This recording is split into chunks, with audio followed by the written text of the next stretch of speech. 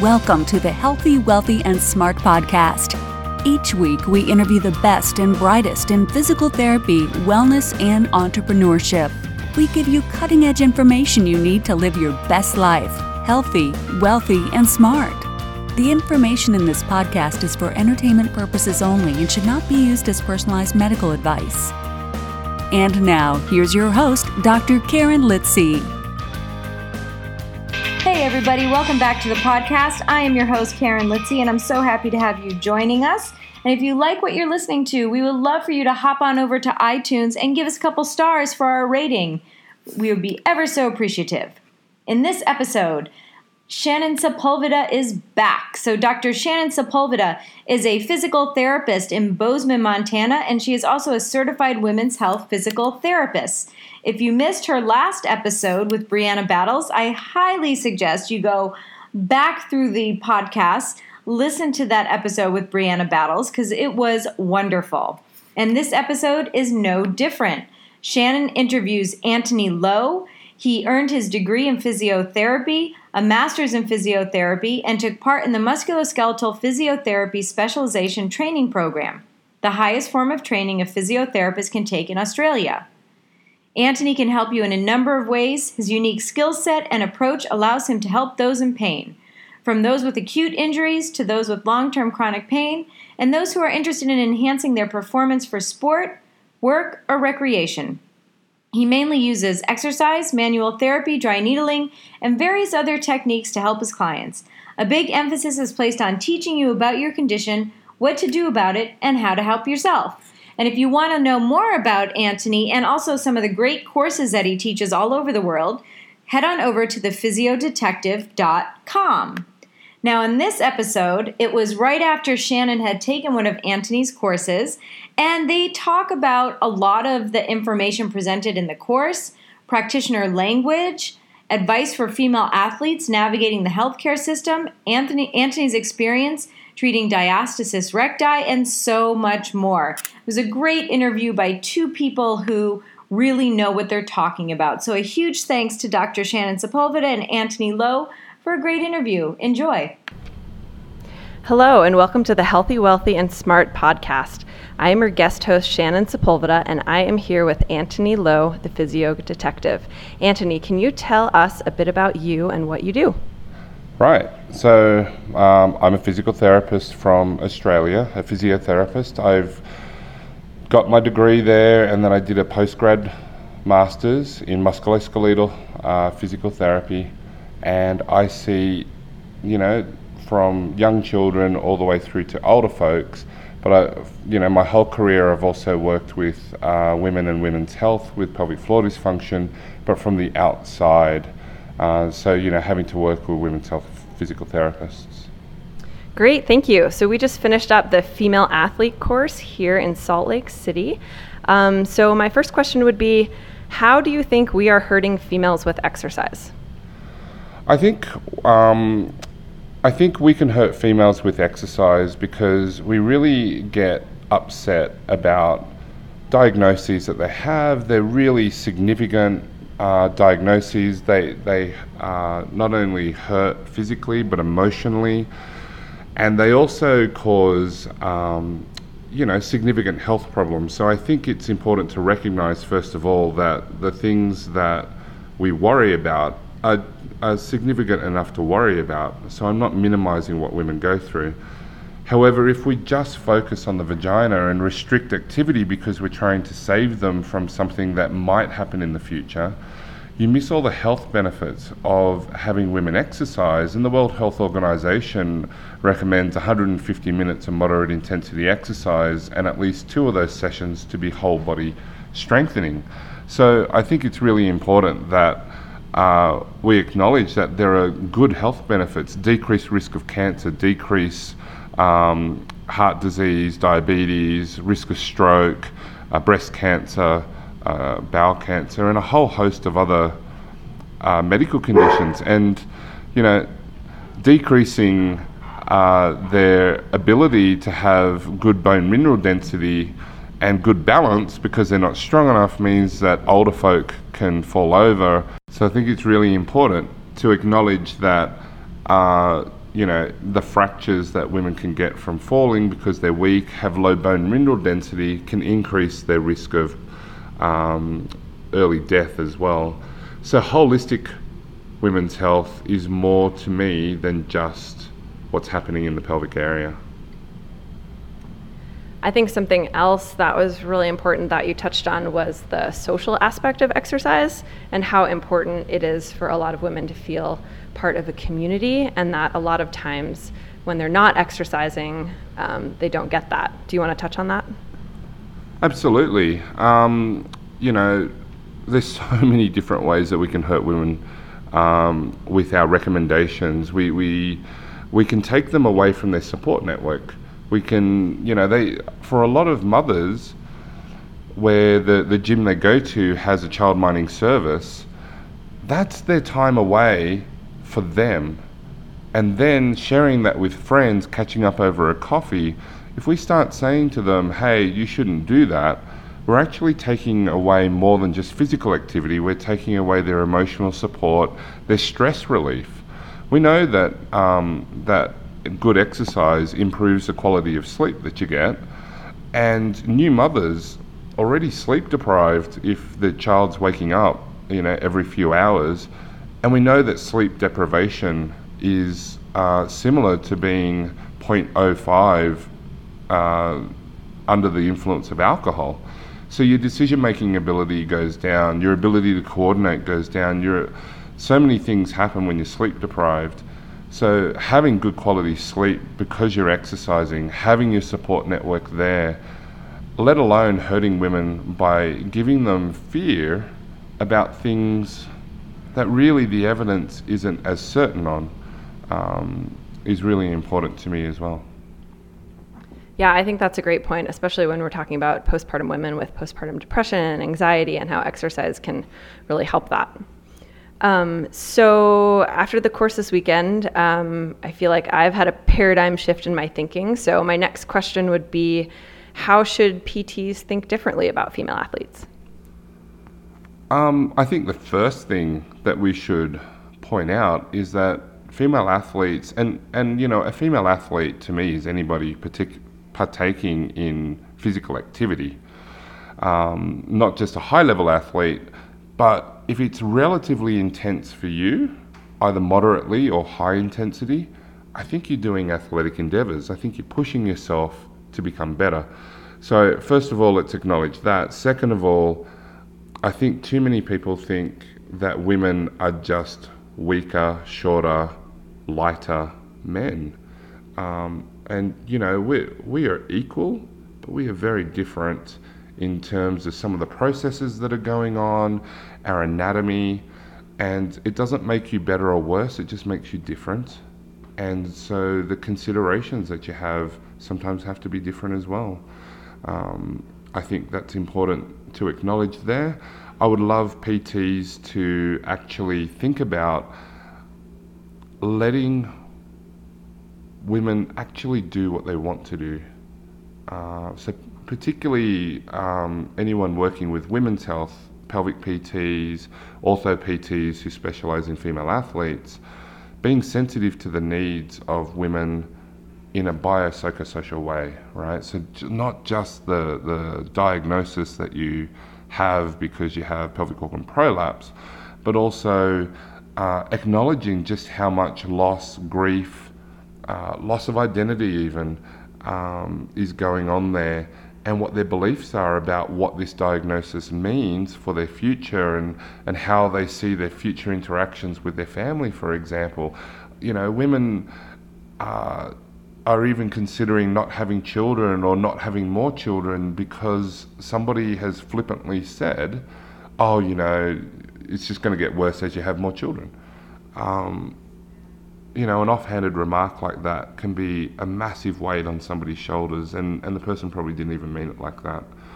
So I would love PTs to actually consider their words and to consider the individual needs of everybody, not just women. So yeah. What suggestions do you have for the words that PTs should use when women have heard scary things? Wow, There's a lot of different things. So, for instance, instability is one of the biggest ones I hear all the time. You know, I've got pelvic instability, I've got poor core stability, my back is unstable, my SIJ is unstable, you know, I've got hip instability. Like, can we just stop using that word? Like, maybe their coordination is not happening in a way that's helping their symptoms. And so we can say, hey, you know what, you're doing it, but it's currently associated with pain. How about we just give you some other options and let your brain be able to choose what feels good? And you know, on the course this weekend, we saw so many times, we just show somebody how to do something differently, and we didn't even have to cue them. They just started changing because it just feels better. And so taking away the fear from the language, being able to have people experience the change that you're looking for, and then be able to talk about it. You know, we so often want to head knowledge lecture people about whatever diagnosis they have, and you know, sometimes it might be worthwhile just to experience it first. Experience the change that you're hoping for them to feel, and then let's talk about what that really means, because we're starting from a place of an understanding of how you wanted them to feel about something without telling them what to feel. Yeah, I think that's really important. So many more too. So many more. Oh, alignment, poor alignment. So alignment, for example, poor alignment, you know, your postural alignment, your forward head posture, your anterior pelvic tilt, your posterior pelvic tilt, you know, your ribs aren't stacked over your pelvis enough. All of these things heap burden on women. What's some of the other ones that I love talking about? You know, optimal function, you're dysfunctional. You know, nobody looks at somebody and goes, you're dysfunctional, you're dysfunctional, you're dysfunctional. Oh, you just slipped into functional. At what point do you define functional? You know, at what point do you go from instability, oh, you're almost stable, you're just a little bit unstable. Now you're stable. Like, these are just made up concepts that, and I know what we're trying to describe and what we see, but to people who are suffering, you know, we get to see them for half an hour or an hour, and then we don't see them again for days. These people are hour by hour living it out, and some women are minute by minute thinking about every little thing that's going on in their body because somebody said something, you know. So so much language stuff. So I think acknowledging their feelings is super important, not dismissing their concerns, their feelings, their hunches. You know, I think that's really important, that women feel heard, they feel understood. And then let's have a careful discussion about what does that really mean? What does that look like? And one of the things that I love doing is letting somebody think, because, you know, lots of people on the course said, I have instability, I have this, I'm just weak. And then being able to take them through a process where I'm not really doing anything to them, I'm just helping them to move differently or do something different, and then have them feel better, and then be able to come back and say, so, are you unstable? Well, I guess not. You know, so are you weak? Could you do that if you were weak? Well, I guess not. You know, instead of saying, you're not weak, they feel weak. Yes, I acknowledge you feel weak. Let's see what you can do. Oh, could you do that if you were truly weak? I guess not. And so being able to use language to remove beliefs, and being able to use language to encourage a framework that is not narrowed down into a really specific set of parameters that you need to meet so that you can be doing the right thing, but understanding just how broad your body has the ability, you know, just the breadth of variation that you can tolerate, and be able to explore that. So, you know, language is such a big thing. I spend half a day on it. So No, I think that was great. I mean, especially when women hear things like their organs are falling out, or a knee patient is bone on bone, or you have the bones of an 80-year-old, you know, and they hear that over and over. So what do you want the public to know about the female athlete? What would your advice be for just a woman who is postpartum or a woman who is experiencing some type of pelvic floor dysfunction?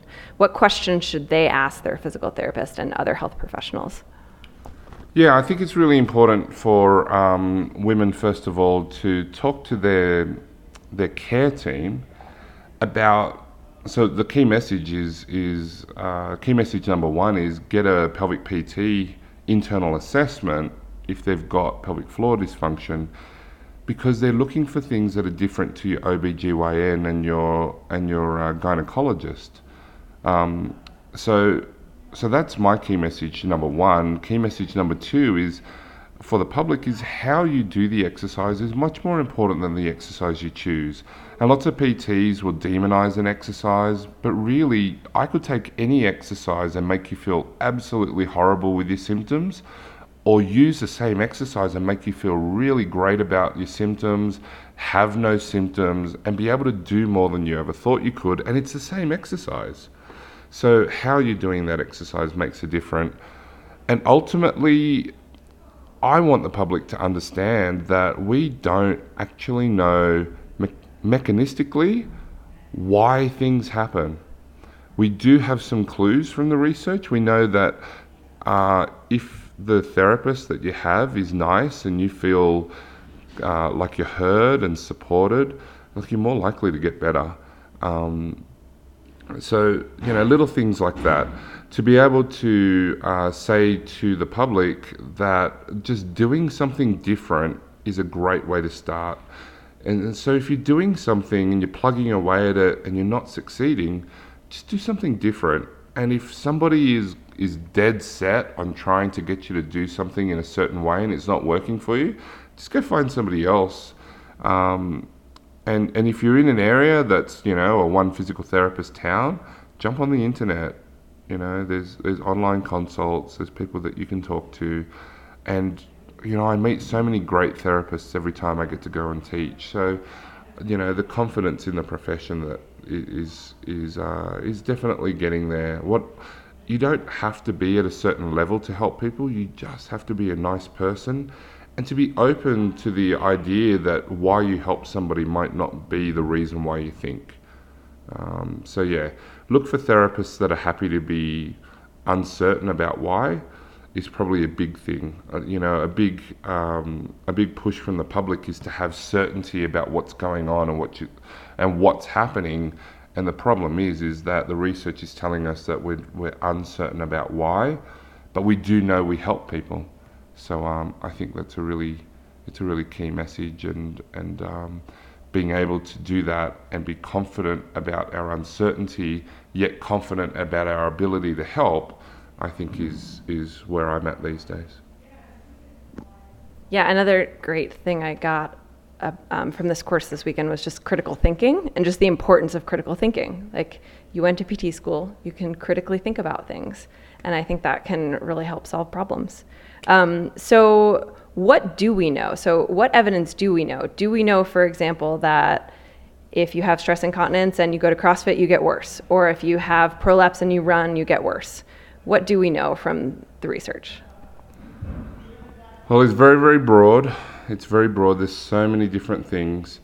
There's some recent research that seems to suggest that whether you're doing walking or a CrossFit class and you haven't had a baby, things seem to be roughly the same. That was in a research study. And that was very surprising. I was expecting worse things from the CrossFit just because it was a heavy workout. We seem to know that if you've got pelvic floor dysfunction, doing certain exercises like Pilates is no extra pressure on you compared to that of a post-surgical woman.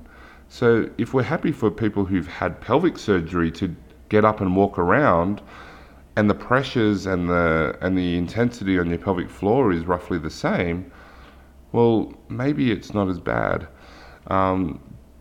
We know that women with stress urinary incontinence, for example, impact loading activities seem to be a problem. So jumping, running, these are problems, as well as lifting heavy weights, but it seems to be less on that.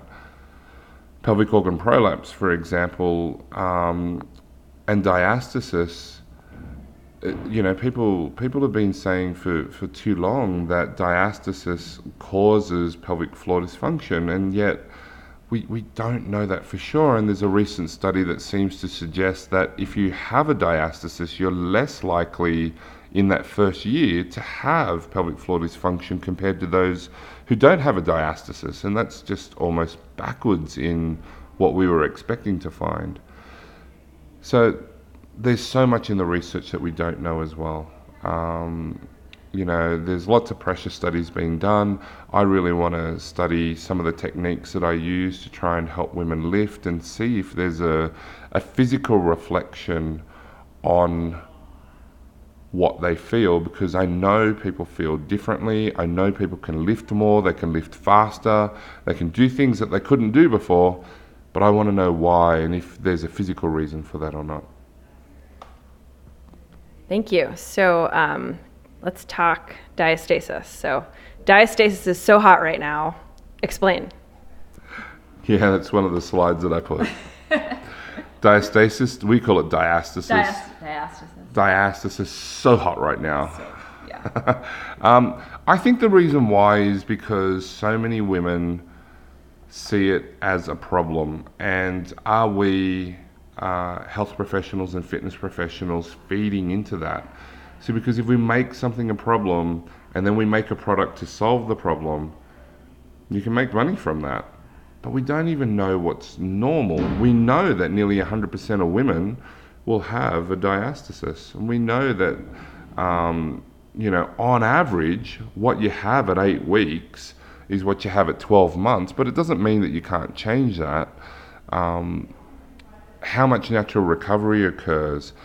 How does the natural recovery occur? We don't actually even have a good mechanism as to how a piece of tissue that has no muscle that crosses over can actually shrink in size. We don't even know how that happens. We do know that how you hold yourself, I don't even know if we've got research for this, but it would seem that putting pressure down into your abdomen does seem to make things not so good. And so lots of the thoughts behind courses are pressure control and posture and loading. But ultimately, I think for a lot of women who, if you listen carefully for long enough and then you ask after you've earned their trust, cosmetic appearance is a big reason why women want to have that change. They want to have their pre-pregnancy body. And for some women, that's unavoidable without surgery. And for other women, they didn't even think about it and it happened.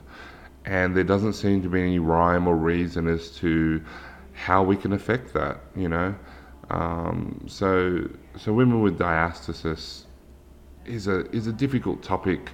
I take a really simple approach and get them moving as much as possible with, being mindful of pressure control, but not being fanatical about it, and certainly not demonizing movements and exercises, but just finding a different way that looks like the same thing, but could be more appropriate, not forever, just for now, and then progressing them onwards into doing what they want to do.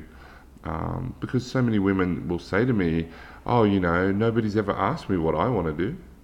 Oh, that's ridiculous.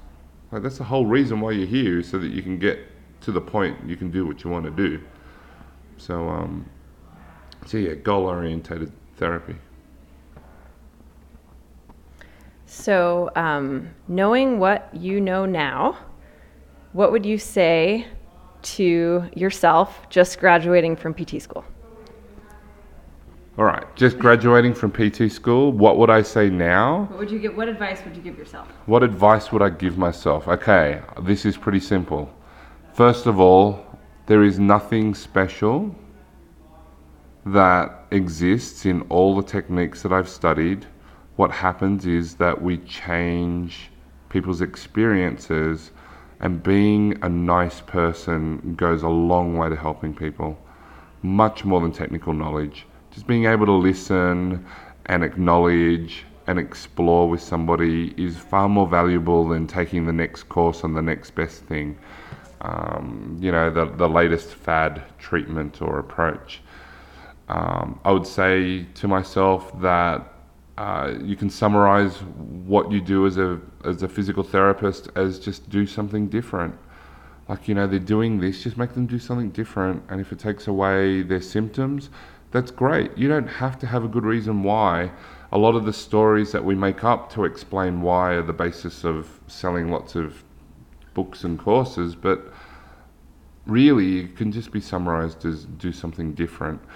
Somebody's pushing through pain a lot at the gym doing an exercise, and they've been doing it for 12 months, you think, well, doing something different is not going to make a difference to something that's been there 12 months, and all you need is a little bit of permission. It's okay to slouch. It's okay to round your back a little. You don't have to be that rigid. And then their body, their brain gets to use more options and quite often just finds a way to navigate around the obstacles that they've got. So I think do something different. Being able to be a good person is more important. And I guess the last thing would be that, don't be an idiot about things. Don't hold on too tight to things that you've put your identity into. You aren't what you do. I'm not defined as a person because I'm a physical therapist or because I use this technique or that technique. I'm just another person who's trying to help lots of people, just like everybody else is. And don't be an idiot about it. Just learn from everybody, but be open to the stories and the reasoning being different. But still, acknowledge the observed phenomena that you see. You see something happen. You see somebody get better. You don't know why. Don't just dismiss it. Acknowledge it. And then be open to the different reasons why it might be working. Great, thank you. So in closing, where can people find you and what resources do you have available both for PTs and the public? Because I know I took the Bulletproof Your Core and Pelvic Floor online course, and I'm a PT, but it was great for the public, and I think it's just such a wonderful resource for people who don't have access to healthcare professionals like a women's health PT or an orthopedic PT that specializes in women's health, or for anybody really. So can you just explain about what you do and what resources you have? Sure. So I work in a number of different ways. I work from 2 locations in Sydney. If people in Sydney want to come in and get a consult. If PTs want to bring a patient for a consult, which happens, they're welcome to bring the patient and also sit in on the session.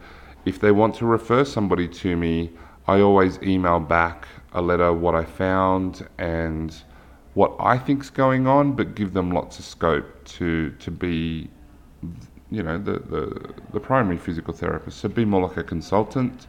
I do online sessions as well, not just for the public, so any general public, but also for physical therapists who want to have some advice on how to progress their patients on in their exercise programs, or just because I have more specialized knowledge in dealing with higher level sport. I think most PTs are good at getting people back from 0 to 30, but having that 30 to 100 type knowledge, it might require you to have some different skills that you haven't got yet. And so I'm always happy to fill in those gaps until they're confident to take care of things. So there's online consults, there's in-person consults, and then I've got the online education program at mypteducation.com, and that's where you can find the free courses, there's talks, there's paid courses, and there's a mentoring program that'll be coming up as well. And where on social media can people find you? The easiest is to just search for Physio Detective or Antony Lowe Physio Detective, and you probably will find me. So shoot me a personal message. I'm very social. I enjoy interaction online. Or if you don't want to, you can just email me via the link on my website, physiodetective.com, or directly Antony@physiodetective.com. Great, thank you. And I can personally attest, Antony did not know me at all, and I have Facebook messaged him probably about 3 or 4 times with questions, and he's answered every time. So thank you. Oh, you're welcome. It was funny because when we met yesterday in the morning, and I learned your name, and I'm going, geez, your name is familiar, and I just couldn't put a context around why it was familiar because I get so many different messages. But I'm so grateful now that I've met you in person. Fantastic PT. It looked like you had lots of fun today, and yesterday. So thank you very much, and thank you for the interview. Great, thank you. Thank you for listening, and please subscribe to the podcast at podcast.healthywealthysmart.com. And don't forget to follow us on social media.